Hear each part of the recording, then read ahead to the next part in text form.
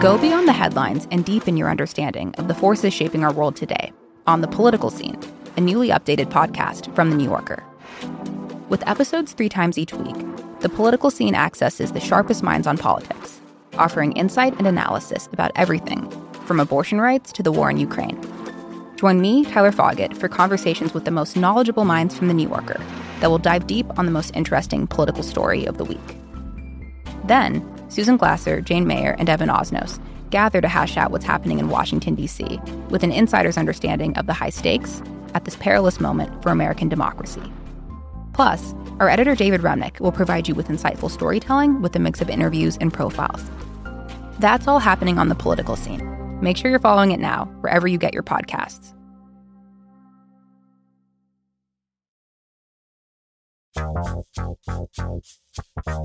I'm Jason Kander. And I'm Ravi Gupta. And this is Majority 54, the podcast for meaningful conversations that change minds, change votes, and win elections.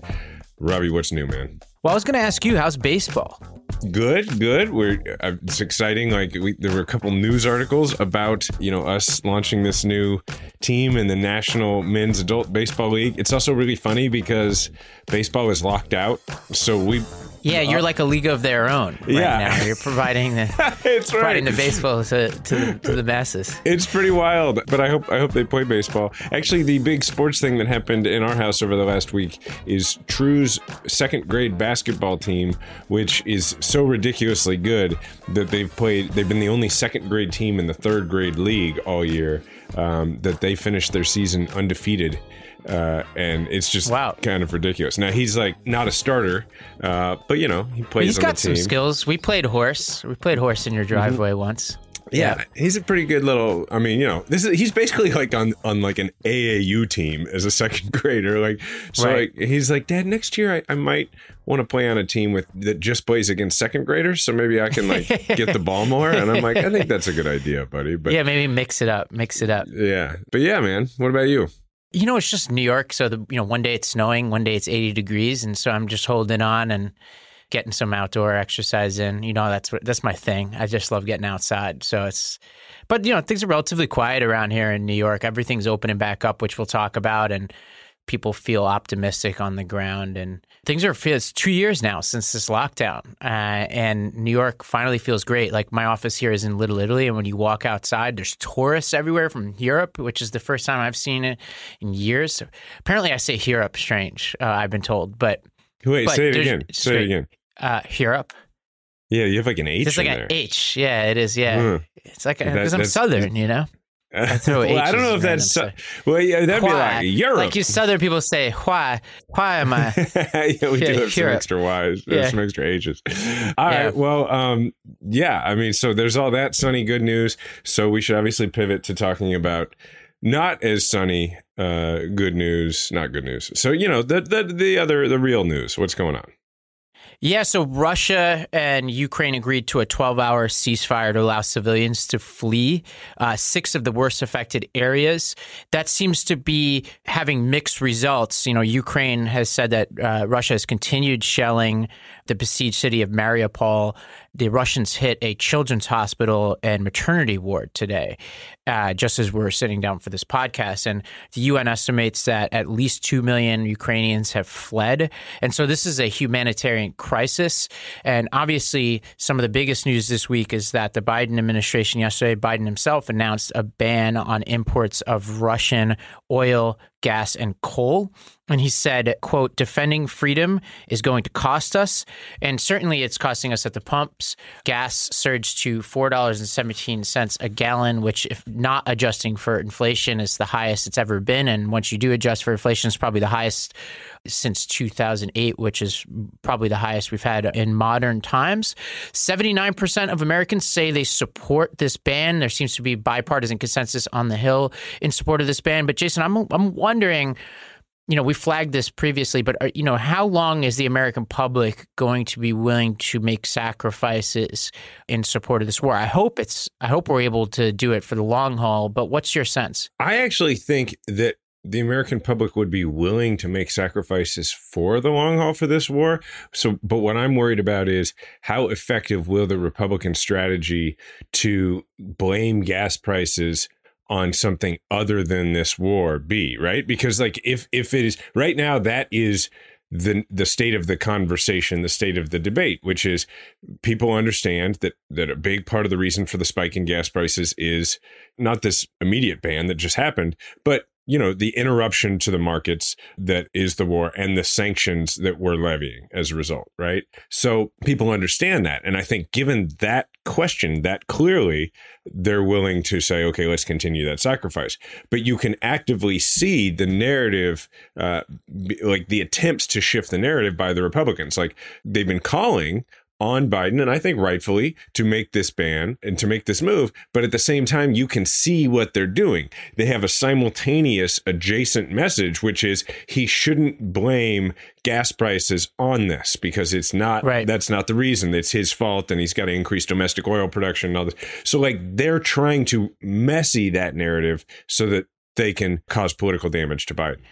Well, on that front, Jason, let me read you a tweet from, your favorite pundit. This is, Ben Shapiro, which I know we can't let an episode go by without giving him a voice here. We're a podcast for the voiceless. But here's what he tweeted predictably. He goes, Biden cuts energy production, prices go up. Ukraine war breaks out. Prices continue to go up, but faster. Biden blames Ukraine war, calls for more green energy, reaches out to Venezuela. Now, there are a couple things in here. He says Biden cuts energy production, which from everything I can see is false, right? So the background here is, and I think this could be confusing to listeners, is that the Biden administration did take a hardline stance at the beginning of its administration against further expansion of oil production by issuing an executive order in January 2021 against pausing any new federal oil and gas leases and sales on government-owned land and waterways. But that was actually blocked by a federal judge. And then as inflation started to surge, the Biden administration actually began issuing drilling permits and actually has issued more drilling permits than Trump. Now, I have mixed feelings about that, but they've certainly been increasing production. And there are actually 9,000 plus approved oil leases that oil companies are not tapping, which I'll come back to. The Biden administration also last year in the Gulf of Mexico put for sale 80 million acres in the Gulf. And while only 1.7 million of those acres were sold, this was the largest offshore oil and gas lease sale in U.S. history. He's also released record amounts of oil from the strategic reserve. Those are the two things he can control. That's what Biden controls. He controls drilling on federal lands, and he controls the strategic reserves. He's been releasing all of that. I could have mixed feelings about that. But other than cutting the Keystone pipeline, which we could talk about, he's actually increased domestic production. Actually, let's do that sidebar on the Keystone Pipeline real quick, right? Because like I saw, a clip where is it Ducey? Is that the White House correspondent for Fox? The dude who, that sounds right. You always see the Jen Psaki and Steve Ducey sparring clips, and her generally, I think, coming out on top. And he asked her about that. And, they've been attempting the Keystone thing for quite a long time. And she gave the same answer that's accurate and it's been given for a long time, which is, look, that is a pipeline that moves oil from place to place. It is not oil production. It doesn't have, to the extent that it ever has any effect on oil prices, it's artificial. It's a scapegoat that oil companies use. So I just, our listeners are going to hear Keystone Pipeline stuff from their conservative, folks in their social orbit.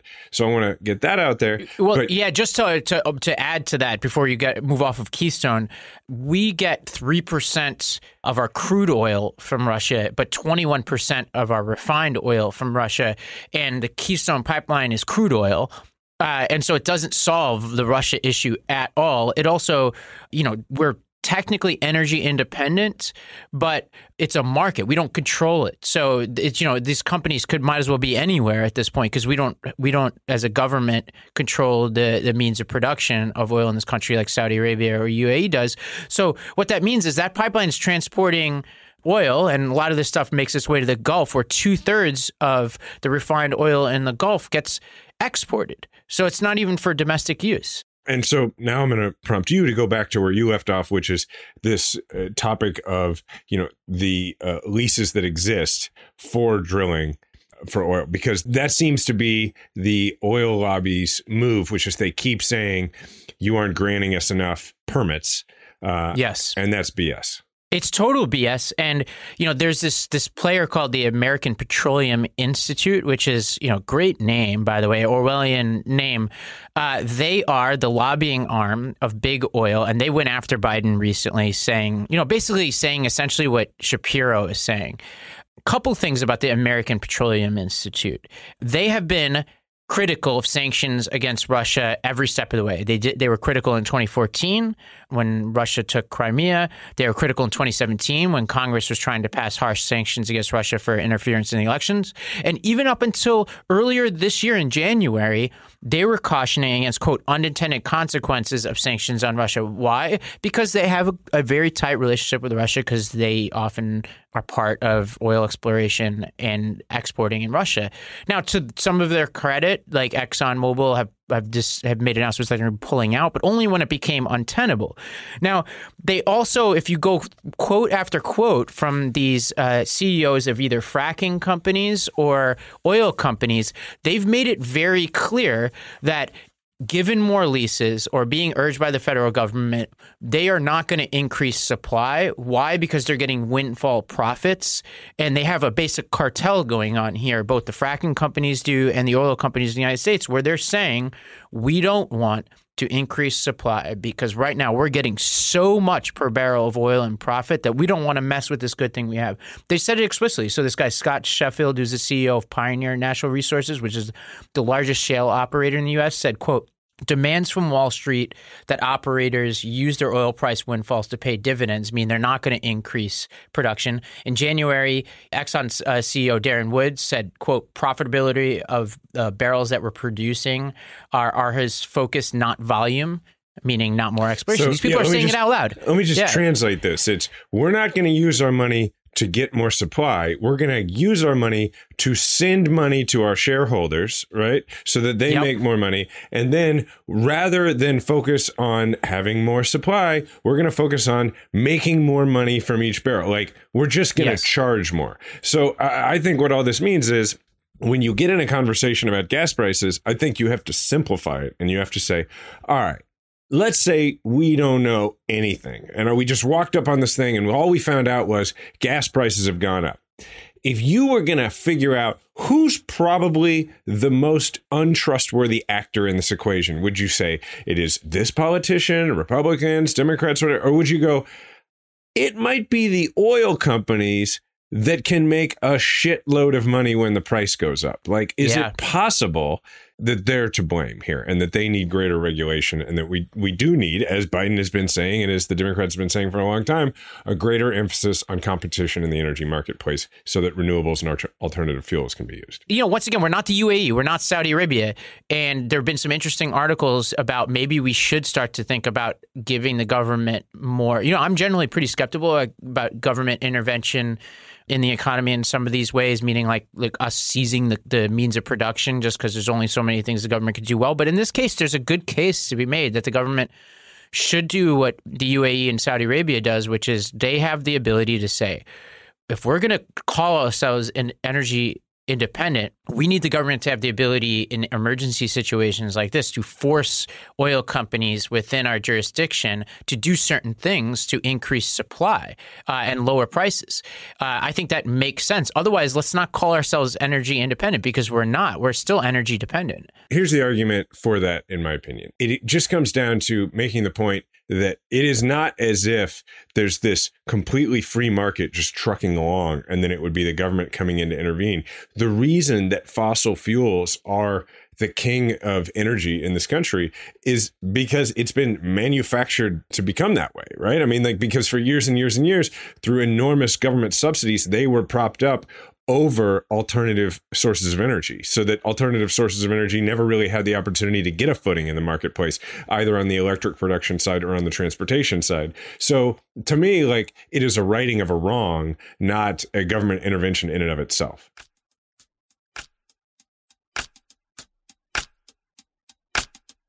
I had this realization this week. If I were to ever have a really ridiculous rider in an appearance contract, it would be, you must have a Helix mattress for me to sleep on. I think you know this, but Helix has left the bedroom. They're also making sofas now. They launched this new company called Allform, and anybody who's a connoisseur of my Instagram knows that I frequently post from my office where I have an Allform couch and an Allform chair. What I love it is just like how easy it is to customize it, and it's a fraction of the cost of traditional stores, and it's just so easy to put together. I like our Allform sofa so much that, like my Helix mattress, I can sleep on it.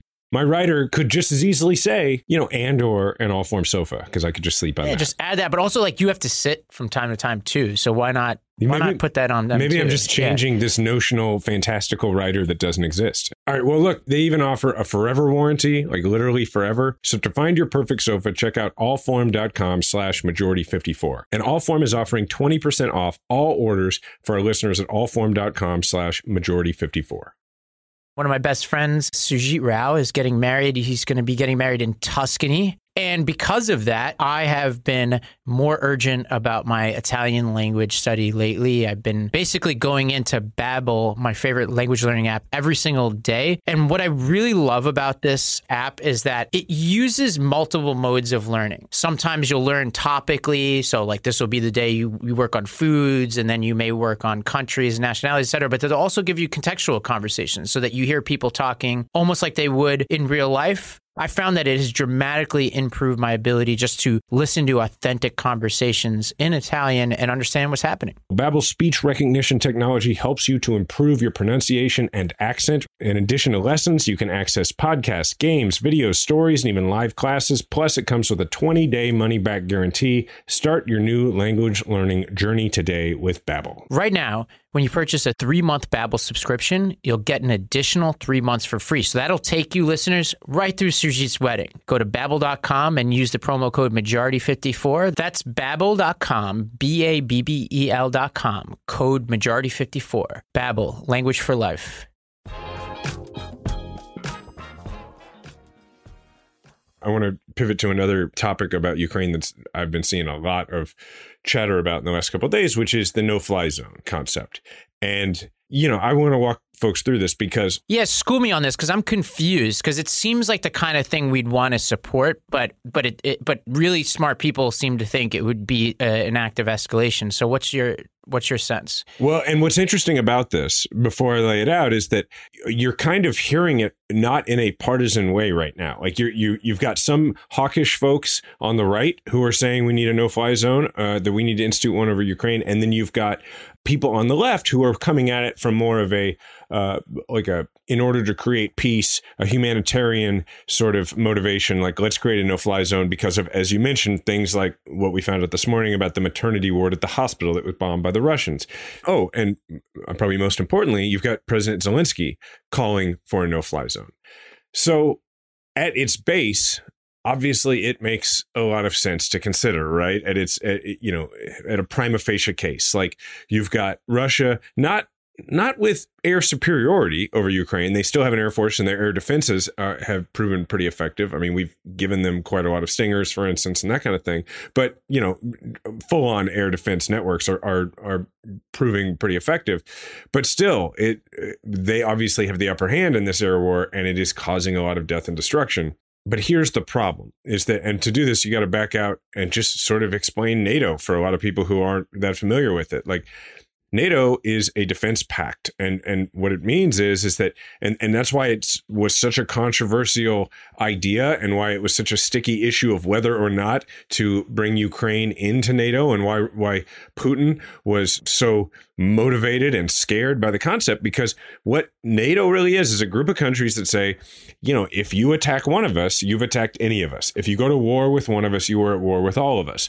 Now, what that means is that if the United States or Germany or France or Britain or anybody in NATO sends jets over Ukraine in order to execute a no-fly zone, and they are engaged, which they will be, with a Russian bomber or fighter, like that's the only way to enforce a no-fly zone, is that if Russians are getting ready to drop bombs on Ukraine and you're enforcing the no-fly zone, you have to shoot them down. And the moment that happens, that's World War III. Because Putin has said he would consider a no-fly zone to be an act of war. Now, Putin, is a terrible person who has every motivation in the world to say that. But there's a lot of argument for the idea that it would be an active war. Now, it would be a just war, but it would still be World War III. And that is how you escalate this situation into World War III. And it's how you get us even closer to the brink of possible nuclear exchange. And so just a question to you, though, is like, how do we then avoid like children's hospitals getting bombed, like what happened today? So that's why you're seeing in the news the conversations about Poland and the United States trying to figure out how to get fighters, MiGs actually in this case, which are, Russian aircraft that Poland has, that the idea is that Poland would maybe give those to Ukraine. Now, what's happened instead is that we've had this blip in the unity in the West where Poland has said, well, we're just going to offer them to the United States and the United States can give them. But it's like hot potato. Nobody wants to be the one handing it off. Absolutely. But it's got to be figured out. And it's got to be figured out immediately. There has to be a way without instituting a no-fly zone using pilots and aircraft from NATO countries. There has to be a way to increase the ability of Ukraine to defend itself in the air. It's imperative. But people need to understand that it is a terrible moral choice, but the cost of escalation into a direct war with the United States and Russia or with NATO and Russia is an enormous cost. Well, we'll continue to monitor this. One more thing about this Ukraine story that I wanted to bring to your attention is there's an article in The Atlantic by David Litt, former Obama speechwriter, that I found really fascinating and dovetails with some of the conversations that we've been having on the show, namely this question that we asked a few weeks ago about how do we universalize this struggle for democracy and for freedom? And he wrote an article saying, look, we can learn something from the Ukrainians on the ground and how they're going about the messaging in this war, and actually comparing the Ukrainians to the Russian government's response. And essentially, he comes up with 4 lessons from on the ground, and I'll just quickly bullet them, and then I would love to hear which of these really stand out for you. Lesson number 1 is telling personal stories over focusing on abstract concepts. So Putin is in the abstractions, where he's talking about denazification, et cetera, whereas the Ukrainians are posting videos of personal stories, like an old woman heaping abuse on Russian invaders. And so he calls the Ukrainians almost like anti-rhetoric, like meaning they're not focused on platitudes. They're like, here are concrete situations. Relatedly, the second lesson is, actions over words. And, the sad reality of what the Ukrainians are going through is that, the inspiration is just the moves that they're making on the ground, whether it's fighting the Russians, not leaving their homes, traveling, hundreds of miles to the borders, et cetera. Third is not just condemning your enemies, but pressuring your allies to do more. Right, which and also can include Western companies, et cetera. And then fourth, and this one I find the most interesting for our project, is treating ordinary Russians as their allies and not their enemies. And so an example of this is the Ukrainian military invited Russian mothers to collect their sons who had been taken prisoner. So any of these stand out for you, Jason, in terms of lessons that we could take back here to the United States in our fight for democracy? That's the one that stood out to me the most as well. And it's hard to thread that needle because, when you think about the idea of, as he puts it, driving a wedge between everyday people and their corrupt and morally bankrupt leadership, if you think about the strategy of the Democrats in 2020 in particular, which was a winning strategy at the presidential level, to drive a wedge between everyday Republicans and Trump, yeah, that worked. But what you've got to do, when you use the analogy to American politics, is you've got to do more than that. As we found, that's a strategy with a limited effectiveness, because then you right away, then you go to the Virginia election and people go, oh, well, it's not Trump on the ballot. And so now you've not brought any new people to your side. So you have to do it differently. Here, you have to drive a wedge between everyday people and the Republican Party. You have to demonstrate how out of touch they are and how much they're hurting folks. And I think back to, for instance, oh, by the way, in order to do that, you've got to be talking about issues that directly affect the people who are their most reliable voters. Now, when I say that, people sometimes mistake that for you have to move to the middle. No, I'm talking about the things like what J.D. Scholten talked about when he came on the show. And he talked about in his campaigns in rural Iowa, focusing on anti-monopoly language and the way it affects farmers, for instance. So to be really anti-monopoly is to be very progressive, but to focus that message on the way it affects people in agricultural communities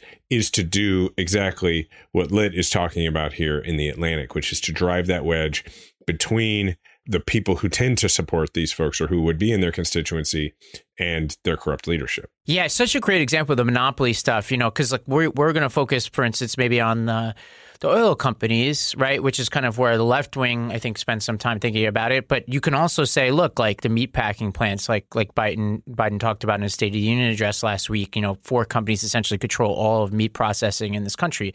That's bad for rural America, and they resent those companies. And if we could play those politics better, maybe we can bring some people on our side. I also just think it's good to leave the door open always. Like even to people I think who have views that people may find offensive or are really, really far from, what people believe is like, the right thing to do on any given issue. It's like, at least my politics, I believe in the capacity of people to change. And I think it's a necessity at this point. Like for us to be able to make this country work, there just are too many people who aren't with us right now for us to be able to get the things done. We need 60 votes in the Senate right now under current rules to pass the kinds of stuff that we need. And we need sustained majorities to fix the Supreme Court and all these other things, never mind to win back state legislatures, which are like crazy gerrymandered against us. So we need like 60+% of the electorate, really, probably more, to get the things done that we need. And that means that we need to convert people. And that means that we need to have a little bit of a generous spirit towards them and patience with them. And I know that's really hard and that's probably controversial. Well, and there are a lot of our friends on the left who view that as appeasement of, racism and everything else. And the problem with that view is that while it is, not difficult to understand, it ain't going to win you anything. And that doesn't mean that you have to therefore compromise when it comes to racism and fascism. What it does mean is that you can't stop trying to win those people over because the math doesn't line up. You have to keep trying to convince those people. And I mean, you wouldn't expect Ukrainians to just be like, I hate all Russians. If they want to end this war, they understand that if they want to end this war, they're going to have a political pressure put on Putin at home by Russians who become familiar with what's actually going on. It's the only way, really, to get it done, combined with his other point about calling upon your allies, which I thought was a great point and something we should probably talk about more, which is, getting American companies to become allies in these fights. And I guess the way it's effective is because when you see Josh Hawley and Ben Shapiro and these people referring to the woke corporate mob, what they're doing is they're trying to pressure corporations in the other direction. They're trying to pressure corporations not to give in to consumer pressure. They don't Except want the when it NFL comes to China, though. That's fine, which I actually am with them on that. Like, fine, let's pressure China, but let's be consistent. And why is that? Because China is not a part of their political base. It doesn't provide them political power in this country, for the most part, for most of them. Whereas, having usually almost unified support of establishment corporate America has been a strength for the Republican Party. Right. Obviously, it goes without saying that the Ukrainians are super inspirational. And one thing that's powerful about what we just talked about is that, the Ukrainians sense something that we should take stock of, which is the most powerful thing Putin could have is a hatred of the enemy. And the minute you take that away from them, it deflates them, and obviously there's a lot of hatred of the left that is disingenuous and it's very hard to figure out how we could even control it. But my only thought here is let's at least not give them the easy ones, right? Let's not give them reasons to hate us. Let's give them reasons to maybe find us inviting to their change, to accepting of the possibility of their change.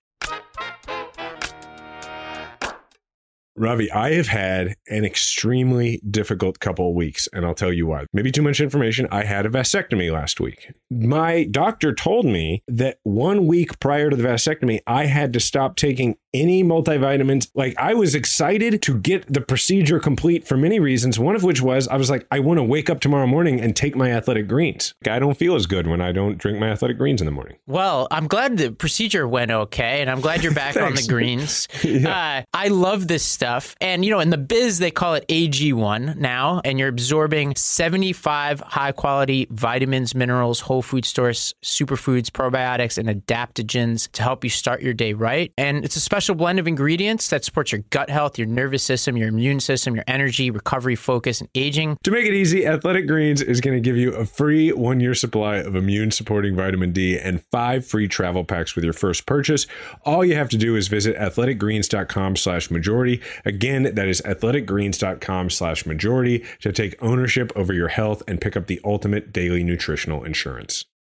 Jason, obviously everything's getting more expensive, and I know that this is falling on the shoulders of a lot of our listeners and their families. And that's why I love this company, Upstart. It allows you to pay off your existing debt quickly with a personal loan so you could tackle your next big financial goal. Yeah, if you have multiple credit card balances each month and you're only paying the minimums, you're barely making a dent in your credit card debt. So Upstart can help you pay off your existing debt quickly so that you can feel like you're finally getting ahead. Upstart knows that you're more than just your credit score. So rather than looking at your credit score alone, Upstart's model considers other factors like your income, employment, and other information provided in your loan application to find you a smarter rate for your loan. You can check your rate without impacting your credit score in just 5 minutes for loans between $1,000 to $50,000. You can even receive funds as fast as 1 business day after accepting your loan. Find out how Upstart can lower your monthly payments today when you go to upstart.com/majority54. That's upstart.com/majority54.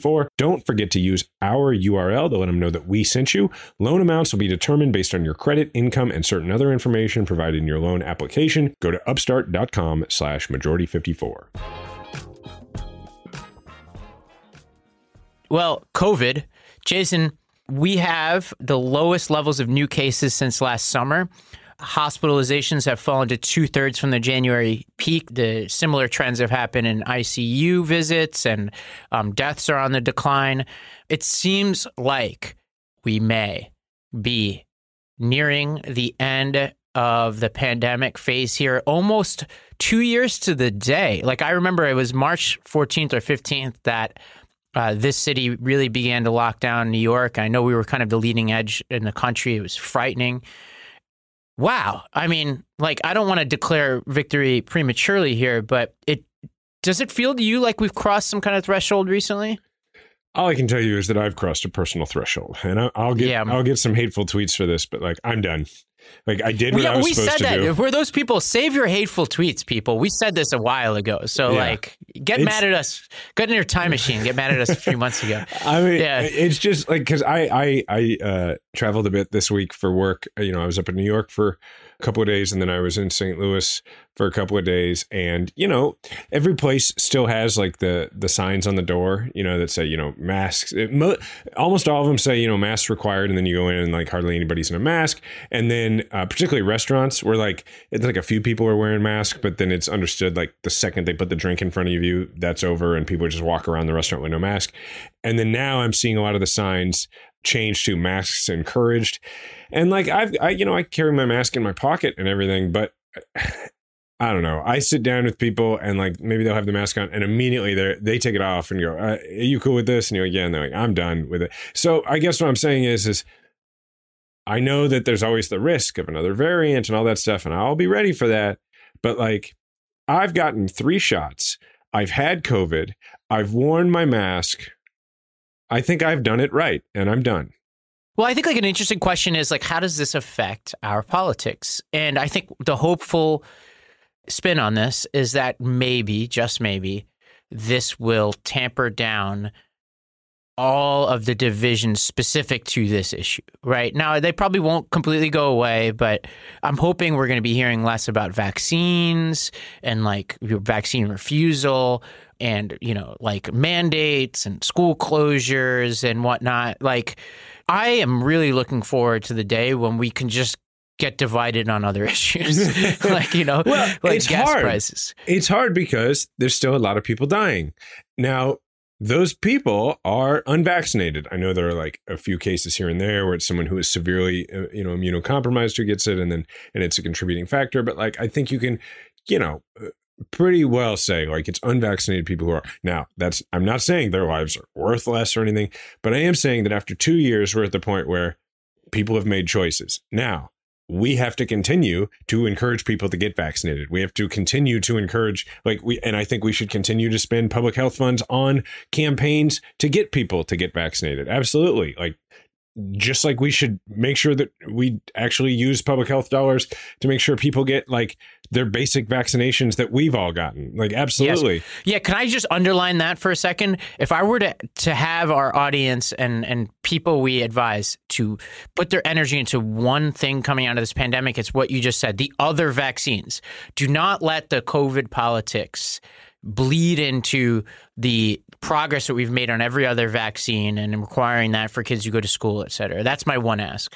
Yeah. And it's threatening to do that in places like Florida, and, where they're just, you've got, I think, is it Florida where the crazy like state right. surgeon general has been like, no, we're not going to encourage vaccines at all. I think you're great. I think you're right. Yeah. Yeah. Well, right. And I'm also great. You're great too. Yeah. No, but like, so I'm still, vigilant about all of that. But I also think, as we've been saying on this show for a while, that there has to also be positive reinforcement. There has to be an incentive for doing what you're asked to do. And I have done what I have been asked to do. And, You're allowed to leave your house. That's the positive reinforcement now. Welcome. Yeah, right. Welcome back. Yeah. I mean, so like Diana was just in San Francisco, and she told me that like at least 50% of people are wearing a mask outside. Cool. If you want to wear your mask outside, like I don't judge you, but understand that that's not where we are in the rest of the country. And that's okay. Like, that's okay. The one last piece on this, there was, and this is almost like a retrospective. Like, I was thinking about, like, what lessons do we draw from this pandemic, assuming hopefully that we've crossed some kind of threshold. And there was this article by Connor Friedsdorf in The Atlantic, and the title is "Tolerating COVID Misinformation is Better Than the Alternative." And that really caught my attention. And I read this and I was like, wow, this persuaded me. Like, basically what he's saying is there are a lot of restrictions on vaccine and other COVID-related misinformation. And particularly, he said we should be concerned about the government restrictions, usually free speech infringements, and where the government's like encouraging or trying to talk about requiring social media companies to crack down on COVID misinformation. And he makes an interesting point, which is like, look, we don't want this. And he says we don't want this for three reasons. One is because open discussion of vaccines enhances trust in them. And part of it is like, basically, he gives the analogy of, say, like, let's go back to when Trump was still president and he was making all these claims about getting the vaccine out before the election. He was like, what if Trump had said that he was going to like mandate social media companies to stop spreading misinformation on it? Would that make you more or less trusting in his policy? Probably less, right? And actually, like, the debate and discussion on the internet probably would have helped. The second is that these claims about what's misinformation or not are often subjective. Like, he gave the example of Puerto Rico, a member of the clergy who was talking to his congregation about business closures that were going to come because of COVID, and he was charged with a crime under their local law. And it turns out a week later, the very thing he was talking about passed. There's examples of the lab leak theory and people not being able to share information about that. Or Nicole Malliotakis, the congresswoman in Staten Island who beat Max Rose, shared a YouTube video that was critical of de Blasio about mandates, which to my knowledge didn't have any real misinformation in, and that was taken down. And then the third is that he says that you create martyrs in these situations, and that, like, in those cases, like, it actually helps attract more attention to people. So I'll just pause there. There's a lot, but like, it made me think, oh, maybe we should be a little bit more libertarian when it comes to speech, even if it's speech that we think is wrong about COVID. I agree with his case when it comes, for the most part, to actual government censorship. Because, like, I believe in the First Amendment. And he sort of toes the line between being like he it's not fully clear where he is on the public pressure campaigns on social media companies to put warning labels on certain things, and he's wise not to be fully clear on it, because I think that it's one thing if they completely shut something out, and in some cases they could. I think it's a matter of public safety that Trump can't get on Twitter, for instance, like in general, as a free speech thing. But I think it's important to remember that, unfortunately, most Americans, I think, don't differentiate between censorship by corporations or private actors and censorship by the government, and don't fully understand the First Amendment distinction. And so as a result, like, to some degree, you are going to have First Amendment martyrs regardless, because you still have a First Amendment. Joe Rogan still gets to say what he wants. If you were to put enormous pressure on him, he might have to do it on a different platform, but the First Amendment still exists. So as far as the First Amendment martyr argument, to me, that's a little less persuasive, just because I just think that's a part of the First Amendment. I think we're always going to have First Amendment martyrs in varying degrees. Yeah, I'm with you on that. And, sometimes like these pressure campaigns, I don't always love what they're asking for, but I think they have absolutely the right to do what they're doing.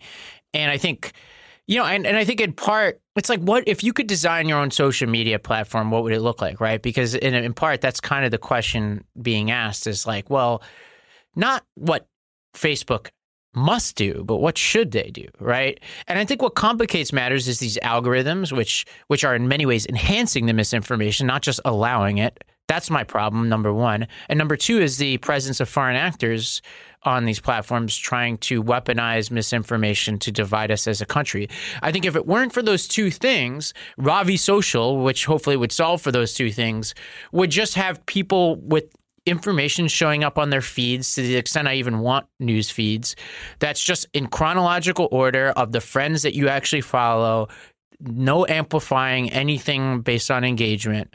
And it kind of simmers things down. And if I were to amplify anything, I would try to create an algorithm that amplifies positive, encouraging content, not negative, divisive content. Well, one thing that's interesting to me, and this is like a completely unscientific and not technical, just a user experience point, which is that I've noticed a lot lately that when I look at the trending topics on Twitter, there'll be like a top line thing that is a debunking of something, and it'll be, in my case, and the reason I think it's not related to an algorithm aimed at me necessarily is it's often a thing I didn't know was happening. Like it'll be like the photo that you've seen of Trump riding on a unicorn was actually taken in 2003 and not recently, or whatever the heck. And I'm like, oh, I hadn't seen anything about that. But I guess that is a version of, I guess, censorship or whatever that isn't really that. It's actually just a social media company owning up more to what is basically its role, whether they like it or not, in more of a journalism, delivering the news sort of thing. Like, hey, we're going to have a commitment to accuracy. We're not going to take this down, but we're going to put a top line thing that says, hey, fact check, this is not real. Road to the midterms, Jason. I know you want to highlight a race. Yeah, for Road to the Midterms, first, let me refresh everybody's memory about the approach we're taking on Road to the Midterms this year, which is we're making sure to focus on races that have a lot to do with upholding democracy in this country. And that is often going to be Secretary of State races. The Secretary of State in Michigan, Jocelyn Benson, is an outstanding person who has a lot to do with why we didn't actually fall to a crazy, coup d'etat by the Trump administration in this last election, because she stood up and fought hard against, I don't know what to call them other than separatist elements in her state. And I'll tell you a quick story about Jocelyn Benson, who's up for re-election this year. I've known Jocelyn several years.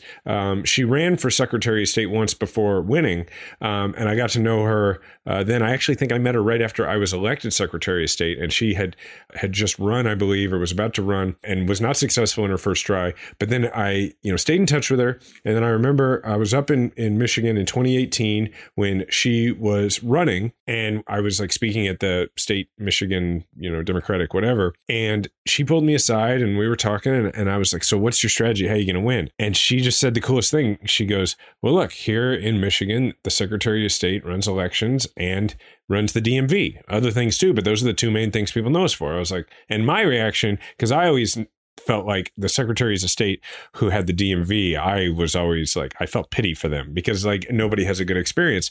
And she said, well, I'm going to make my campaign really simple. I'm going to tell people that whether it's the polling place or the DMV, we're going to get you in and out in 30 minutes. And I was like, that's incredible. And then I go, well, can you actually do it? And she goes, yes, I figured out how we can actually do it. And she's done it. And she's running for re-election in Michigan. And it's an incredibly, everybody knows how important Michigan is going to be in 2024 and every year. So look up Jocelyn Benson. Again, Jocelyn doesn't know that we were going to talk about this. So find Jocelyn Benson, make a contribution, and then tweet at her and tell Jocelyn that we sent you. All right, leave us a voicemail so that, you can tell us where we're right, where we're wrong, where you'd like us to, focus more, that kind of thing, where, stories of you exercising your pledge to persuade and, what's been going on with you trying to persuade people to our side of things. 508-687-2589, 508-687-2589. I'm at Jason Kander on Instagram and Twitter. Ravi is at Ravi M. Gupta on Twitter and Instagram. And our show is at Majority 54 on Twitter. Remember, we all have a platform. Make sure to use yours today.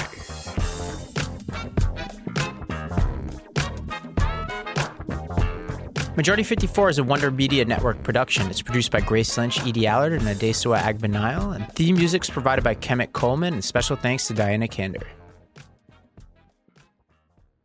Hi, listeners. It's Robbie with a question for you. What if instead of being on the brink of disaster, we're on the cusp of a better world? For that answer, I recommend listening to the What Could Go Right podcast. Each week, Progress Network founders Zachary Karabell and executive director Emma Varvaloucas dive into the biggest news and most pressing topics of our time, from elections to climate change, and make the case for a brighter future with guests like Harvard professor Arthur C. Brooks and California State Senator Robert Hertzberg. Progress is on the way. Find out on What Could Go Right, available wherever you get your podcasts.